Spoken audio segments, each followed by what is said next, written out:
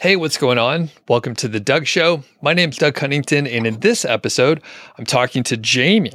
And he emailed me just a couple days ago in June of 2022. He hit 32,000 in revenue, and most of that is from one site that he started about 3 years ago. So we're going to dig into all the details. He has a few websites in the mix, and he's taking a bit of a unorthodox approach, at least from what we're used to in the last year or two. And we'll get into those details. But I like everyone's zigging this way. It sounds like Jamie's zagging, but it's really just kind of going back to an approach that a lot of people were doing a couple years ago. So Jamie, how's it going today? I'm doing well. I appreciate the opportunity to talk to you and be here today. And let's get into it. Awesome. So let's get into the details and the punchline right away so people can hear your results, and then we'll back into it. So I gave a little bit of a teaser, but can you give us sort of a broad overview of your portfolio, like how many sites are in there, what's the breakdown of revenue, traffic numbers, some of the other metrics that people care about, and then, like I said, we'll back into the details. If you forget any of the details right off the top of your head, that's okay. We'll talk about it more in a minute. Sure. So yeah, it's around just a little bit over $32,000 a year, but the lion's share comes from one main site that will do around $25,000 of that. Second one that's only about 18 months old does like 6,000-ish. I don't know of a site that with as few posts as it has done as much in 10 months. It hit 6,000 in like 10 months since I started it, with only like 40 posts, and I only wrote like half of them. So I'm pretty happy with that one. We had a third one that I paid a lot of money for, thinking it was like, a great buy. And it's just been hitting the May update. But I have a full-time person working on that now. So hopefully it's going to go. I trust him. He's a talented writer. So hopefully that's a full-time project that goes. And then from then on, there's not really much revenue worth sort of speaking about. There's like maybe a dozen sites total, but the majority of them are in the sort of like embryo stage, and might make $100, $200, but they haven't hit that critical mass where they start doing loads and loads and loads of daily viewers. Got it. And just to be clear, you slightly misspoke and you said 32,000 per year, but you mean 32,000 per month, right? Per month. Per month, okay. Indeed. Okay. So huge difference, a 12x difference there. So congratulations. That's really very amazing. And I think one thing that you mentioned in the email is that you're fairly young. How old are you? So I know on the camera I probably look about 15 now, but I am 25, I promise. We're in this office now and everyone's in suits and that. And I walk around in like a t-shirt, and I think people think, oh, who's he working for today? But right. Yeah. So yeah, I'm only 25. I think that I just have more time than most people, just from being able to just do this stuff full time and getting into SEO as a younger person. Okay. I guess it's an advantage, but yeah. And when did you get into SEO and affiliate marketing and all that stuff?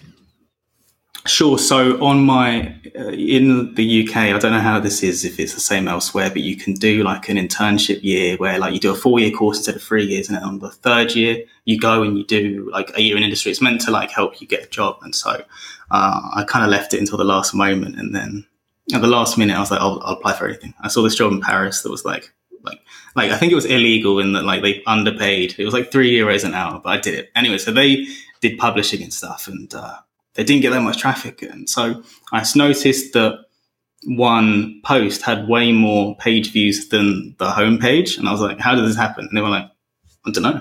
So I just decided to leave it to the gods that a page was doing well. And so I wanted to find out how this was. And this is an opportunity.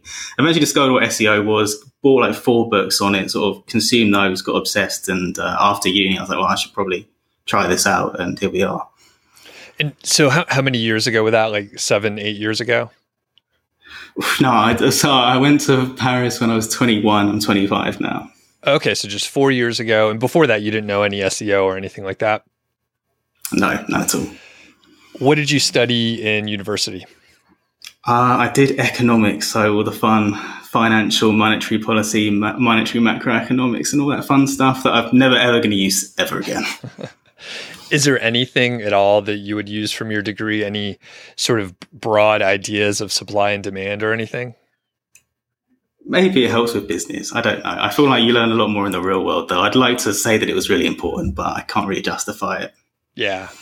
So to your point, as far as like internships and that sort of thing, some colleges do have internships or co-op programs. And I did a co-op program where actually as soon as I started school, I think maybe like the third term, like right when I finished my first year, I started working at a company and it's called a co-op. So every other term I actually went back to the same place. So I would like learn more and more in depth at that one place. And then I would go to school for a little while. It also helps you pay for school because you earn a reasonable salary, not the whatever below minimum wage that you got. I actually earned a reasonable amount for someone who was semi-qualified. And then you learn and learn. And if you do a good job, maybe you get hired at the company. The place I worked at, Nortel Networks, actually got hit by the .com bubble in like 2001 or whatever. So they like didn't hire us back, and everybody like had to find new jobs later on, like the last couple of years. So there is a possibility to do it. And I recommend, people go get real world experience. Like you're saying, you can sit in classes and all that stuff, but a lot of times you're better off like learning on the job, whatever it is you might be doing. Yeah, definitely. Okay, so you got obsessed and you started messing around with SEO. So when did you start your first site? Like it sounds like you were working at this publishing house. You started learning on your own. When did you start your first site? Yeah, so basically, I had the domain before I graduated, and then I sort of actually started trying when I graduated. So I graduated basically like 3 years ago to the day, and then started taking that more seriously. But I also, the name I've gone by, I feel like if you didn't grow up with me, you can't call me by my government name. My real surname isn't IF, just been going by that. When I left uni, I wanted to do like a social enterprise. It's like a sort of non-profit company, but that functions a bit like a company. So it was meant to help with like the homelessness increasing problem in London. But these things cost money, and I ran out of money. So when I saw this was an opportunity to make money, it was like, okay, well, if I can make millions and millions doing this over the next few years, we can channel that back in. So I am unapologetically transactional with the affiliate marketing. I'll go to any partner and be like, I want more money because it's for a good cause. Okay. Gotcha. One thing you didn't mention is how much traffic you get on the sites. And maybe for simplicity, we could just focus on the biggest sites since it's about 2/3 of the revenue, and just not worry about the other stuff so we can have just a straight up discussion. Sure. So we don't do that many page views for the revenue. It's about 200,000, maybe even like 190,000. I've got the stats somewhere for like the revenue per article per month or revenue per page view. It's usually hovers around like 12, 13 cents, I think. So we try and like just convert like well per page view, but we've never got lots of traffic because we don't have that many articles. Okay. So how many articles do you have? I think like just under 400 on the main site. Okay. So 400, about how many words per article, roughly? I'm sure there's a couple different kinds of articles too. Yeah, so some of them could be 4,000 or 5,000 words, but the general trend has been to like get shorter and shorter as word count becomes less of just like people just cramming more and more in, and it becomes more of a condensed quality thing, which I'm happy for, because these like weren't about the user; they were just let's write about everything, and along with the sort of like skyscrapery thing that everyone loves. But I don't really follow that. But they do end up being long just because you want to optimize for everything in there. So probably average 2,000 to 2,500 words. The odd one we do that's shorter. And so for really important ones, they can end up being like 3.5 to 4. But they're only becoming that now because they're coming down from 6,000, 7,000 words. Okay. Very good. And then do you have a breakdown or what is your breakdown of informational versus affiliate type content? Sure. So and there may be a clear correlation because everyone says, you need to have X% informational or you'll get hit by an update.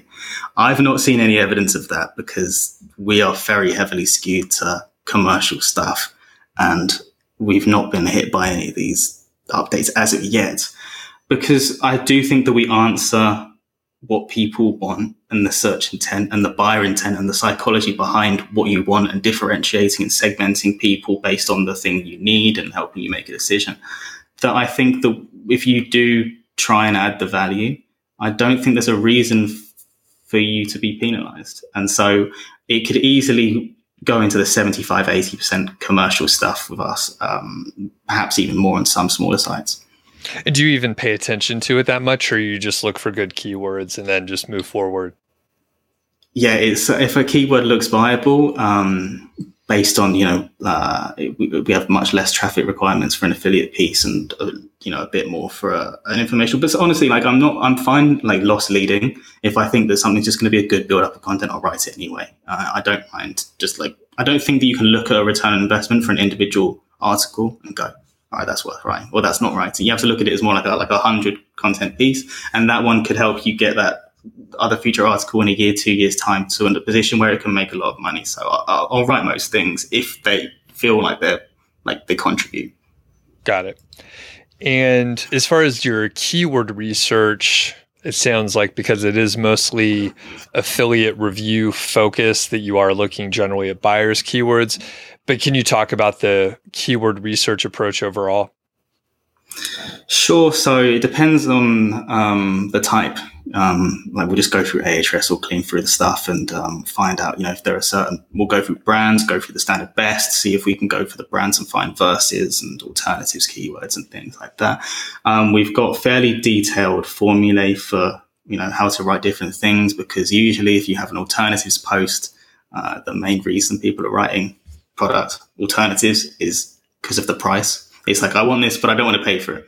So you can frame your protagonist product as the cheaper version, and then you can sort of cast your antagonist around that for a premium pick. No one really goes for it, but at least you can play it off the original one.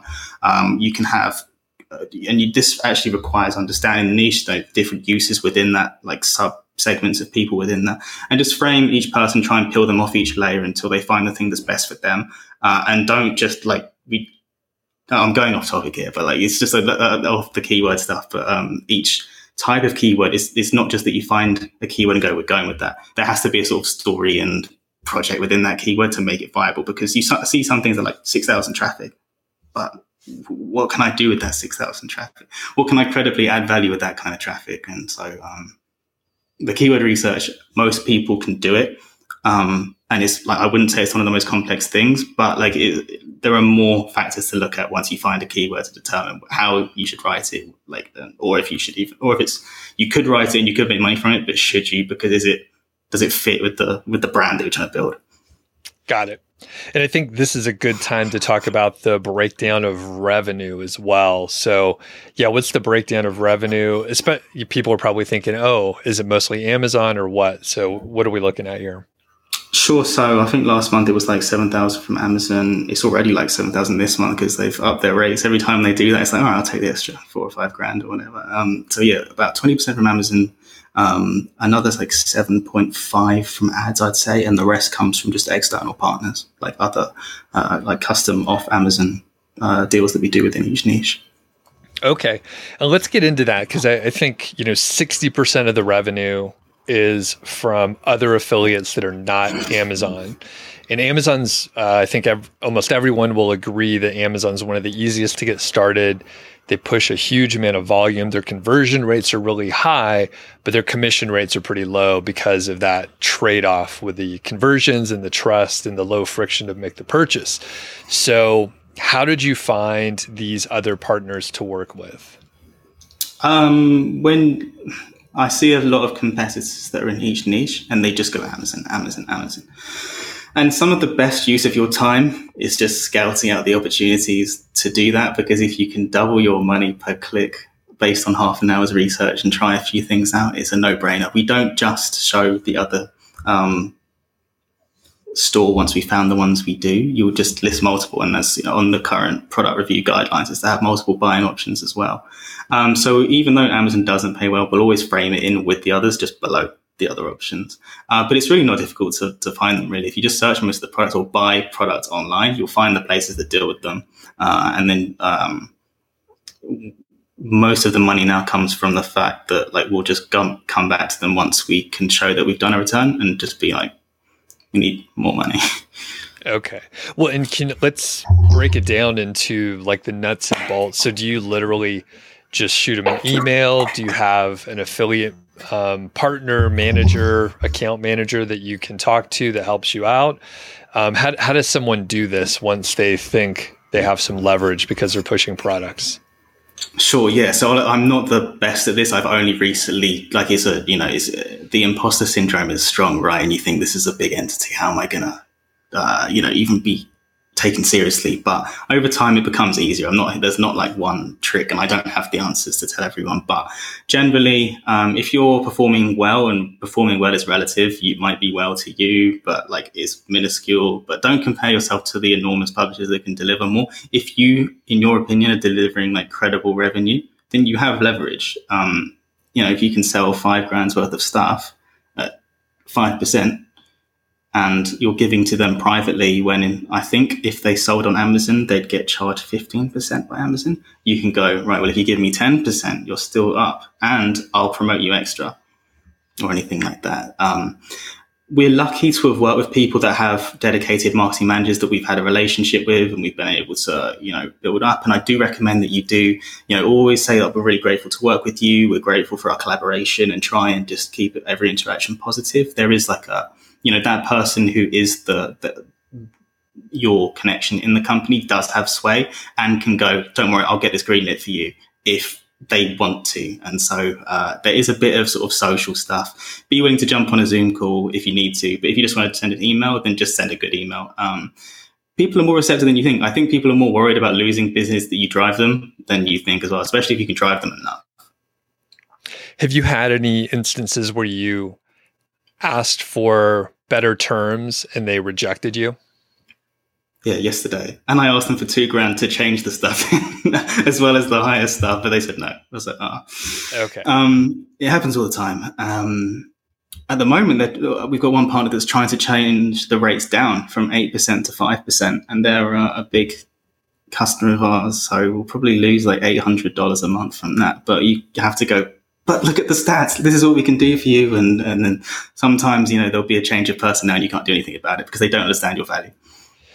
And for those instances, do you have leverage to go to one of their competitors and say, hey, we want to work with you. We've had a change. Like, how do you treat that?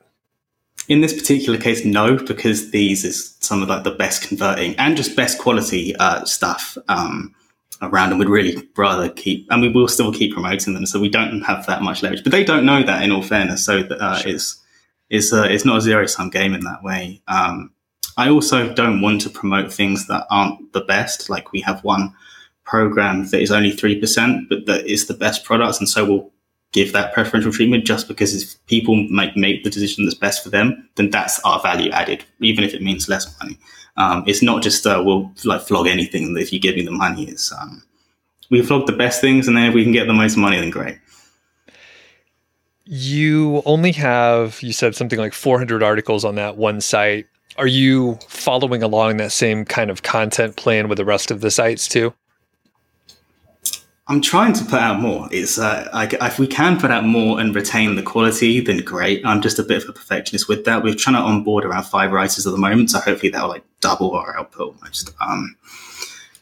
The same model, I guess it depends. We've always gone for sort of the same style without giving too much away.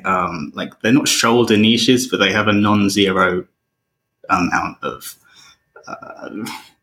There's like a bit of a Venn diagram.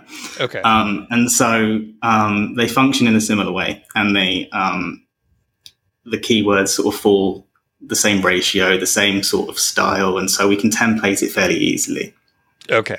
And that makes sense. Like maybe it's the same kind of audience. So, for me, I'm into YouTube and podcasting and like creating content. So a lot of people that do one, sometimes they do the others. Is that kind of that kind of idea?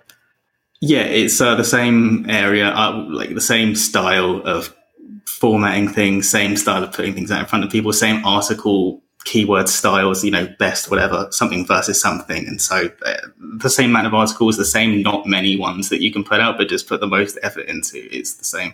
The niches all fall into that same less content, higher quality content style. Okay. And from the content standpoint, so higher quality, you're not publishing quite as much. So what do you think, or what mistakes do you think people are making on their sites that they don't know that they're making content-wise?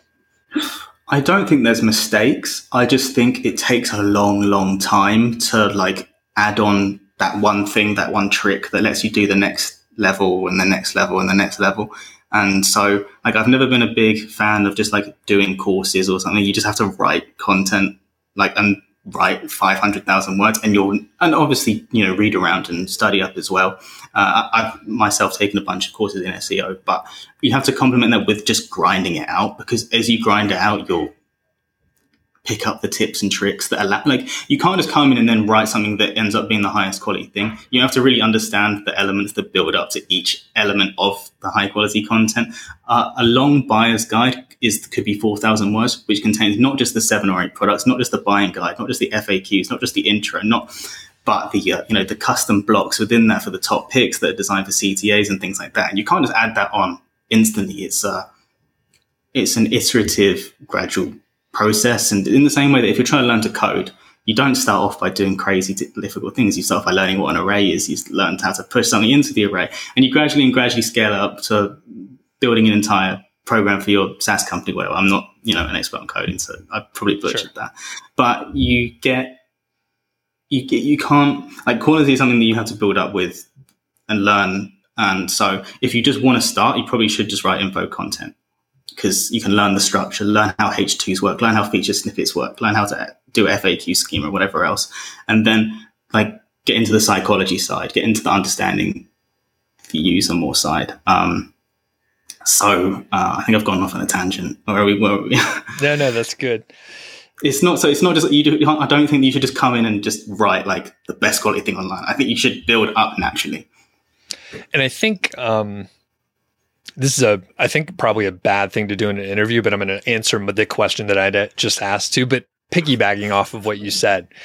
So I think sometimes when people just start off, they're like, I'm writing the best content there is, but they don't know what they don't know. So they think it's the best content, and then they need to iterate on it, which is what you said. And they need to go research a little bit more, look at competitors a little harder, maybe go outside of the niche and topic area and get ideas from other places. Like maybe there's certain images or graphics used in a completely different industry that no one's using in yours. So you could actually come in with a new idea where you're combining something cool from somewhere else to the thing that you're doing.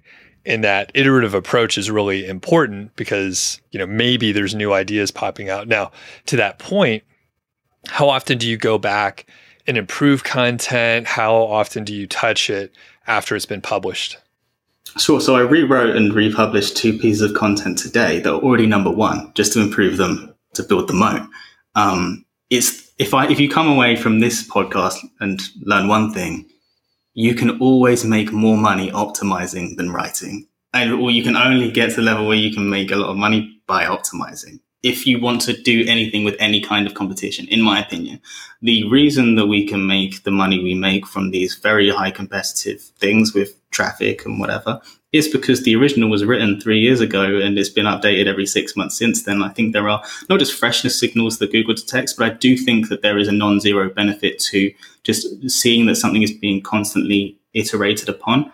And so whether that's true or not, we do outperform sites that, we're competing with sites that are DR85, DR87, DR90, and we're not, anywhere like that. And being the only site on that front page, I do think that you have to just keep updating, and you do need to have an old URL, and you have to do everything twice as good to get there. And so you don't do that first time. And also things, decay and deteriorate over time in terms of relevance, in terms of like what's current, the products go out of stock, and optimizing isn't just a positive thing to do in terms of raw rankings. It's also key for CRO. And if you want money in your pocket, then you've got to just keep optimizing that for conversions.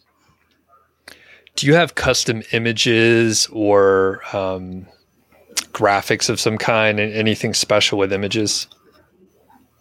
not really with images, but we've built a bunch of custom reusable blocks on WordPress that help to sort of like it'd be like a top picks thing with the the 3 best or the 1 best or the 2 best, depending on if it's a best buyer's guide versus or a single product review. We have like custom blocks for feature snippets, for pros and cons, but I think you can download like free plugins for these. I just don't like having plugins, so I like it to be just clean. Okay. We don't really do much with images, though. I'll admit, I wish we did more. It's just not my strength. Got it. And I have heard from a couple other people I've interviewed, they take custom images of products. Sometimes, they figure out what to do. Otherwise, that's Georgie barking. It's like whenever I try to record, the mailman comes or something. I'm not sure what she's barking at. But yeah, they talk about custom images. Sometimes, maybe it's something more technical where an image is actually needed to explain whatever is in the text.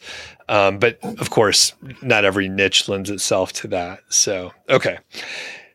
You talked about improving content and images. Anything else content-wise that maybe people are missing that we haven't covered yet? There's a very varying degree to which people online proclaim how important the actual content is. And to an extent, you can dress up content with nice blocks and, distractions and bulleted lists that deliver things in a better way and stuff. And so I disagree. I think that even if you don't need to, even if you're ranking well, I often go back through posts that haven't been checked in 6 months just to see if we can shave a few words off a sentence, write that thing in active voice. Write it in a more concise way, turn a sentence or like a paragraph into a bulleted list, change the intro so it's more of I think they call them bucket brigades, or they're like butts, whatever. I think that the copy is important, but at the same time, don't just write 10,000 words of copy. Try and not use words where possible, but where possible, make them crawlable. We have a competitor now that creates these custom CSS blocks that auto-generate based on what you write in the shape of a notepad, and it's crawlable infographic text basically, and it's genius. I want to know how to do it. So try and do make text not text where possible, but keep it crawlable. Interesting. I have not heard of that. That sounds pretty cool. You'll have to show me offline. I'm curious what that even looks like. So, all right, I'm jumping all over the place, but I'm going to stick with sort of the content area. You talked about onboarding about 5 writers or so. What's the team look like? How much writing did you do yourself? Talk about just how the team has grown over time as your revenue has gone up. The team undulates, seriously, waving around. In December, I was like, all right, we want to start spending X thousand pounds a month on content. And so we hired a bunch of people. And I didn't have my systems in place. I need to talk to you about this because you're the PM. Is it PMP? Yep, that's right. The pimp that knows the stuff with the project management. And so I need to talk to you about that because I don't I think I know my stuff in SEO, but I don't know how to make it so there's a system in place to scale that. And so my blocking thing is my lack of systems and organization. The onboarding we did is different to the onboarding we do now. Now we have an onboarding, it's called Scribe. It's a fairly new product, I think, that you can create Loom style things and embed them in one place with Google Docs for the certain and slideshows for the technical stuff of SEO. We have a writing for the internet slideshow within that as well that covers active voice, using precise words to create more evocative visual imagery to keep people on time on the page for longer and stuff like that. We didn't have any of that, or wasn't good before, and we also didn't have a good screening process to see if some I do just face-to-face interviews, which are actually probably worse than useless, because if you're turning someone away because you're I didn't feel like they were good interviews, but I don't fucking talk to them for a living, they write for a living. Right. So I got it all wrong and I'm learning. yeah No, you nailed it. I know when I first started hiring people, I did a couple interviews and I was like, this is a train wreck. And in my old corporate job, I interviewed probably over 100 people and screened, probably 500 resumes and stuff. So I was like, oh, I need to interview people. But yeah, it turns out you have deliverables, just have them do their deliverable. You don't really need to talk to them unless you're going to be working with them in a different way, maybe a executive assistant, maybe you do have one-on-one calls each week or whatever. But yeah, if someone's writing for you, if someone's like improving content or doing graphics, you probably can just like test that specific skill set and then see how they do, a couple trial gigs. But anyway, how many people are on your team right now? So we currently have one other full-time employee other than me who works just like as a content manager on one of the sites. We used to have a second person. She's gone from being full-time with us to being freelancer. She still does like 3 days a week with us, helping with like briefing, content, editing, feedback and stuff like that. But she also does some like cool other freelance projects now, helping like bloggers learn to like monetize their stuff better, which is really cool. And then the rest of them are freelance writers. If we add on these 5, we've got like 10 or 11 now. And just this week we had a virtual assistant start, so that's been a big like thing that like I've been hesitant to let go of, because the most replicable element of this, if you break it down into pieces, is the formatting, if you can systemize it in place. And so therefore like the assumption therefore is you can create like 20% of your time back if you're not doing any of the formatting anymore, and free people from doing that if it can be done right. It's like our formatting process is more complex because of the various blocks that we have and stuff, and so it's like learning it new thing. But we've finally stopped micromanaging and allowed when we've onboarded a VA, so that's the rest of the team now. Cool. And how big do you think it'll get? Do you have any vision? I want to hire more full-time people. I'm big into hiring full-time people just for the culture benefits that like you can really teach people a lot better. I don't blame a freelancer for not being head over heels for learning all of my slideshows and all the minutiae of that when they just want to write.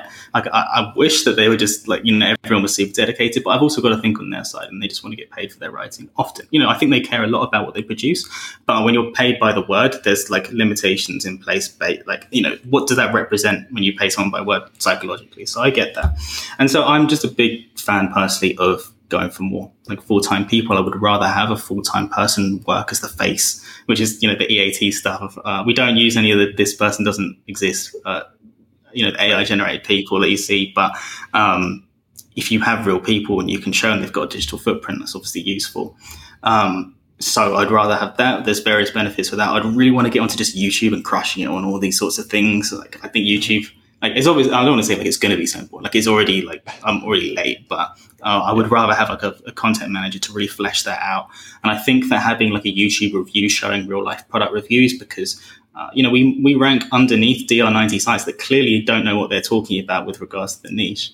And I think that YouTube might be the barrier that finally proves it. Like we'll have like 7 products that we've really tested in there, but it still doesn't matter. But hopefully YouTube and then the video stuff and sort of funneling the people between the video and the content side is the next level. So my goals are to make all of these multi-million pound brands really. And to do that, you've got to have experts who are the best in their respective areas to do that. This is complete left turn, but you're doing, you have a big vision, like you said, build multi-million-dollar brands. Are you like uncertain in certain areas where you're like, I don't know how to do it, but I'll figure it out along the way? Do you have any like insecurity about like growing these big businesses?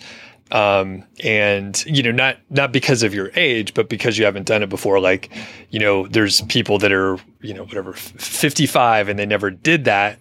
They don't know how to do it because they were never in a position. So any areas of insecurity as you're like, oh, I want to do this cool, big shit, but I don't know. Like imposter syndrome is definitely a thing. And I only like literally activated a Twitter account to talk about SEO yesterday. And so I was like, well, I guess finally now I feel comfortable enough to know something. And since reading like an hour of people talking on Twitter about SEO, I've never felt more confident that I know stuff about SEO, because no one online knows anything about SEO and is telling the world about SEO. That's a separate argument completely.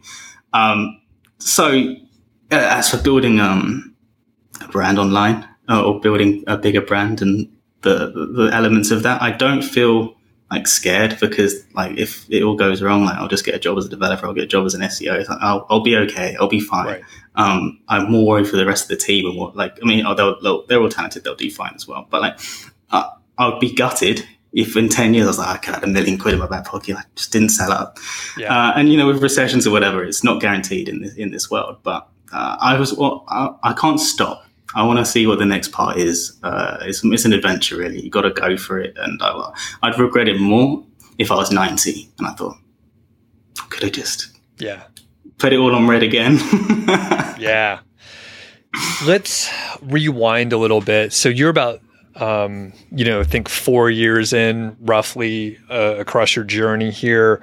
Your big site that's earning 2/3 of the revenue, it's about 3 years old.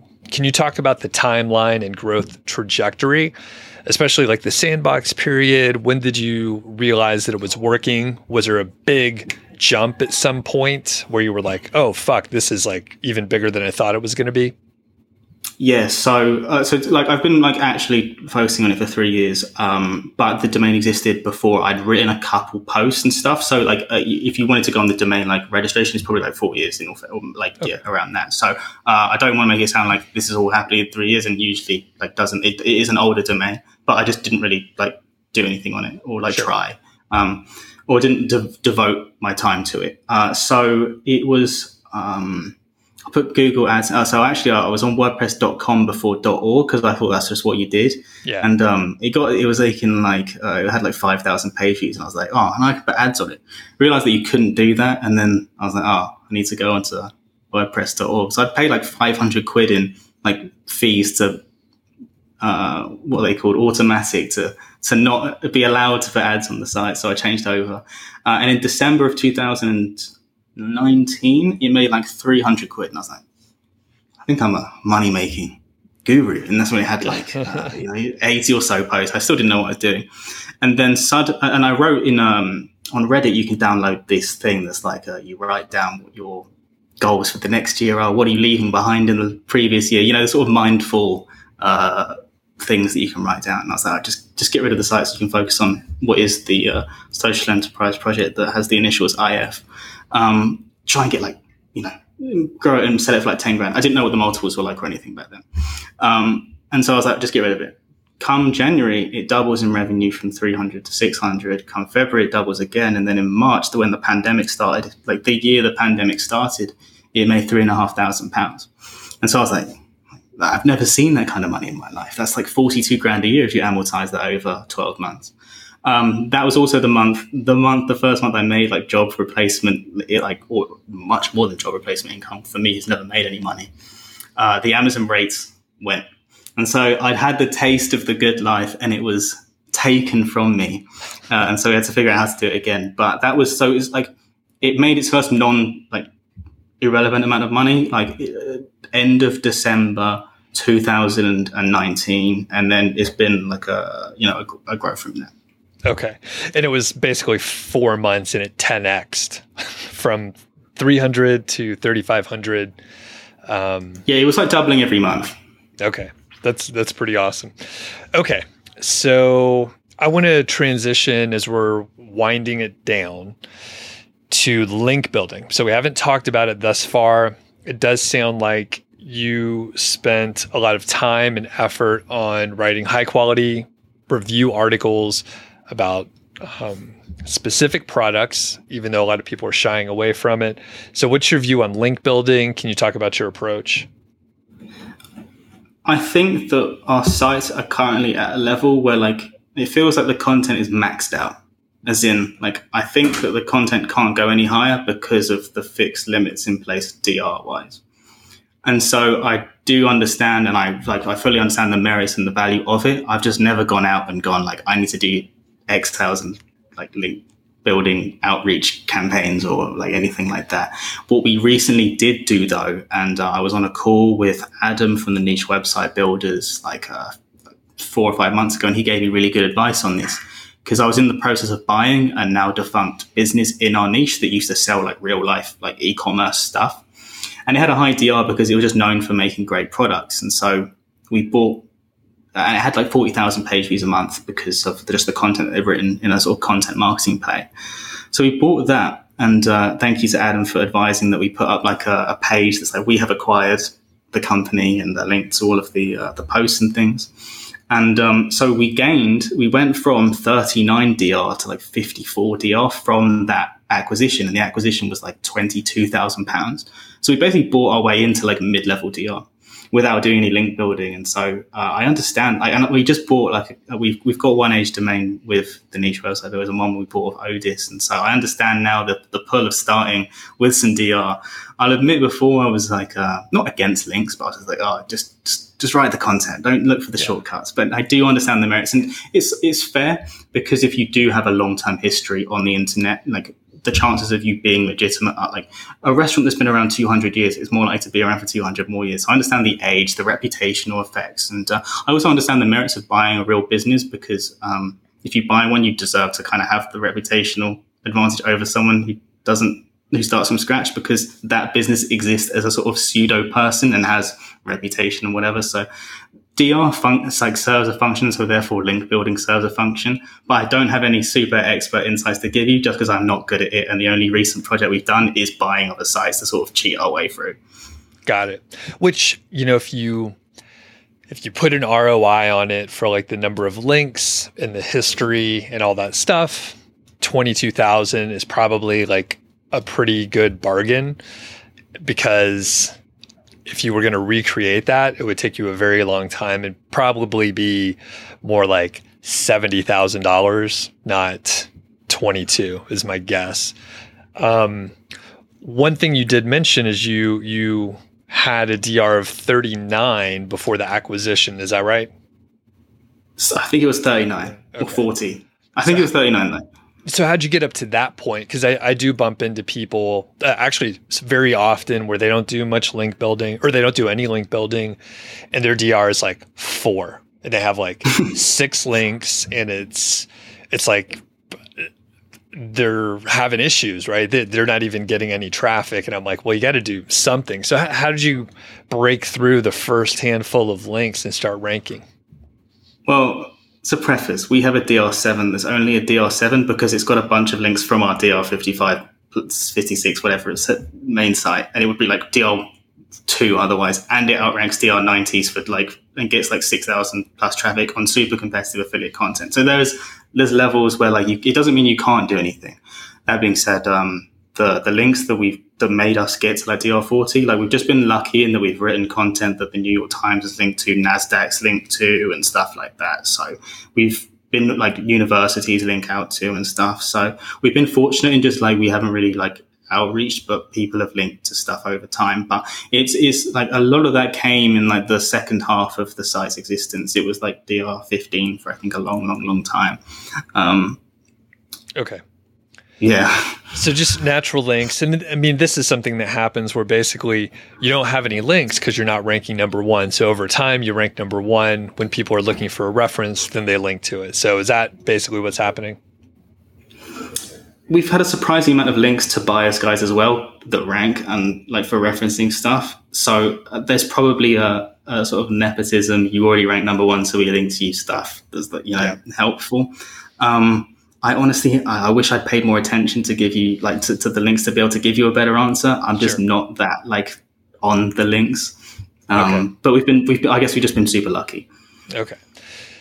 And well, it's a great headline too, because I can write it as, 32,000 per month with no link building in 3 years. You're writing it for me. There we go. Okay. And you mentioned Odys, which we'll go ahead and throw in their sponsorship here. We could do sort of a live back and forth. So they do sponsor these shows. Can you talk about how you picked that specific domain that you got from Odys? And I think it's for a different site, right? You picked it up for a new project? Yeah, I bought it 3 months ago and I haven't done anything with it since. It was £3,000 or something. And I need to do something because it's a DR32 in a niche that I know and I know I'm going to crush it. I just need to get myself together and do it. Okay. I recommend Odys if you want me to join in on the plug. So I spoke to the co-founder Alex, on a super good salesman. Next thing I know, I'm buying the domain, and it's got some history. It's got links from niche wikis in those sorts of areas that link to it. It used to be, I can't tell you what it used to be, but it used to be something important. It's expired, and now it's mine. Awesome. And what's your vision for it? What are you going to do with this domain?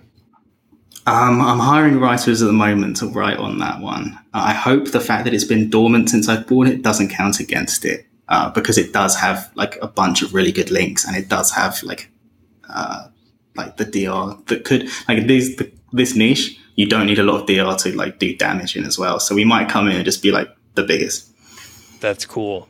And so typically, you're going to have certain URLs on that domain that had most of the links. Are you going to recreate those specific URLs that had the links going to it? Do you have a different approach than that?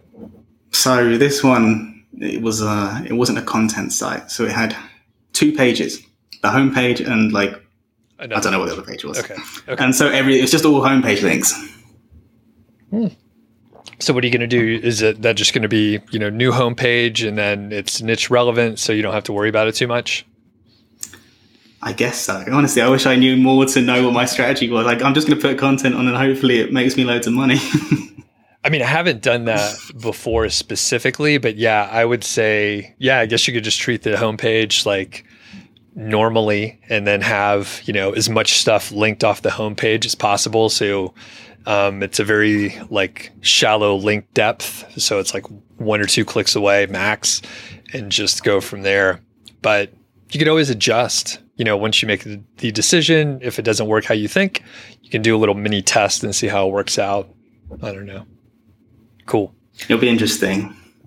And is it going to be another affiliate type site, continue with your high quality, sort of lower article count approach? Most likely, yeah. Okay. Yeah, that's my current plan. Unless something comes up after that now that I don't know about that changes it. But for the moment, that's my thought process. Let's swing back. There's one thing you mentioned before. The May algorithm update hit one of your sites. Can you talk about that a little bit? Yeah, I'm not mad about it because it kind of deserved it. Like, it's just like people are mad at like, oh, my site hit, and it's like, yeah, but it's shit content. Like, it's like I'm a fan of standards raising. Like, that's good. I'm fine with like you having to work for money. Like, I don't like the idea of like doing the least and trying to get the most. I'd rather just like do the most and whatever comes, and that's an actual earned reward. Like, I see so many people replying to tweets of like their earnings, being like, how many articles have you got? I don't like that. So the one that got hit, the site, 95% of the revenue came from one article that was just crazy converting. It did really well.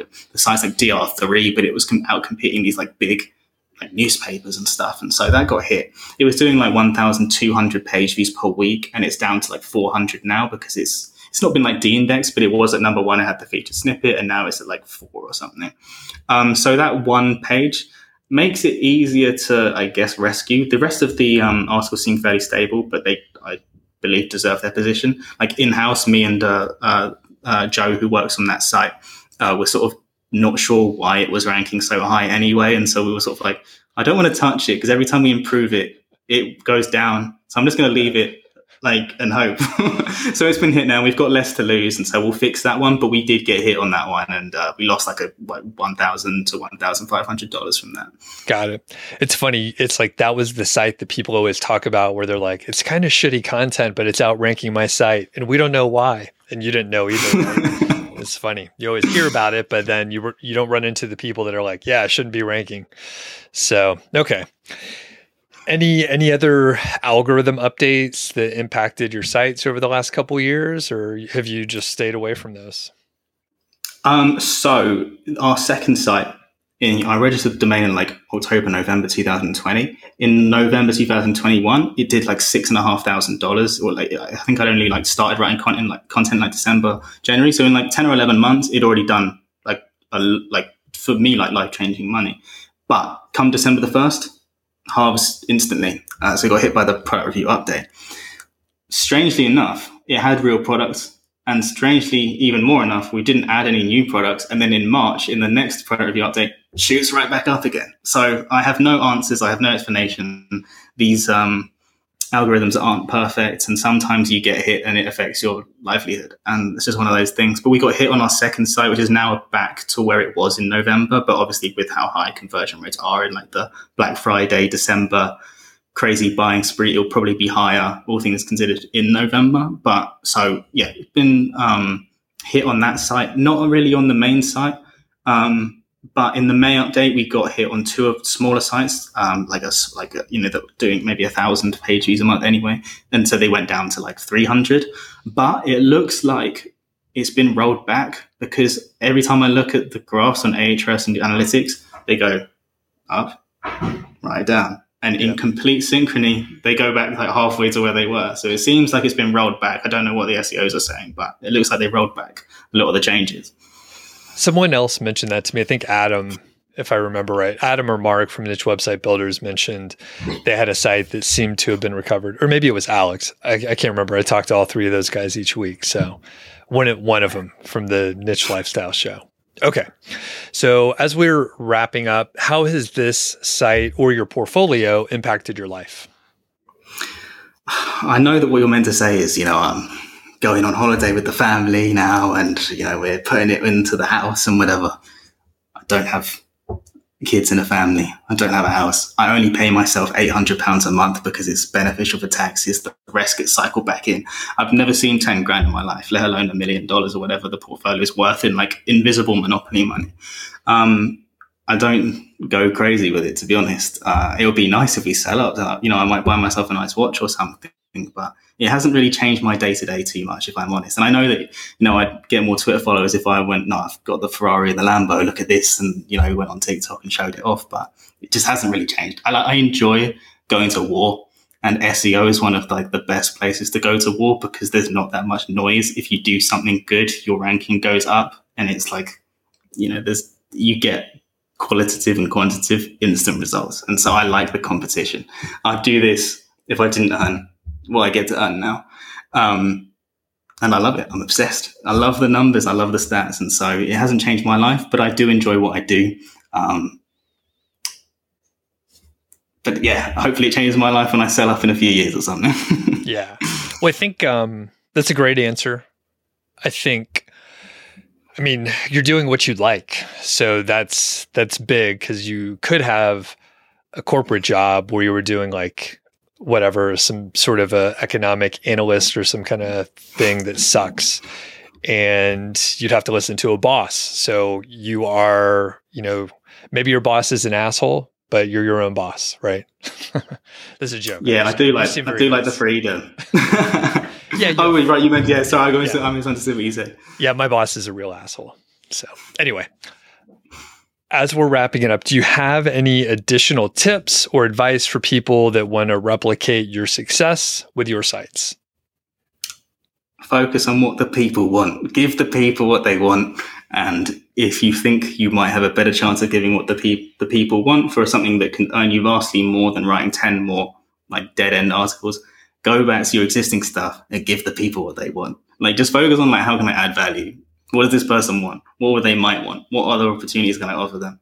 And if you give people what they want, they will reward you in affiliate commissions, in, the search intent or whatever. It's a like slightly different thing, but you'll get the rankings. And going back over stuff is more profitable than writing new stuff once you've got that body of work. And also, stop trying to get everything for the least value. I don't want to sound like some sort of like internet marketer, but you do have to you can't just go out. If your mindset is I'm trying to get the most and do the least, and it sort of lends itself to the sort of like I'm doing an AI content site that can write 10 articles in 5 minutes. I don't think you're going to join me in this level. I don't think so. I don't think you're going to get there. But if you focus on really giving the people what they want, I think you will.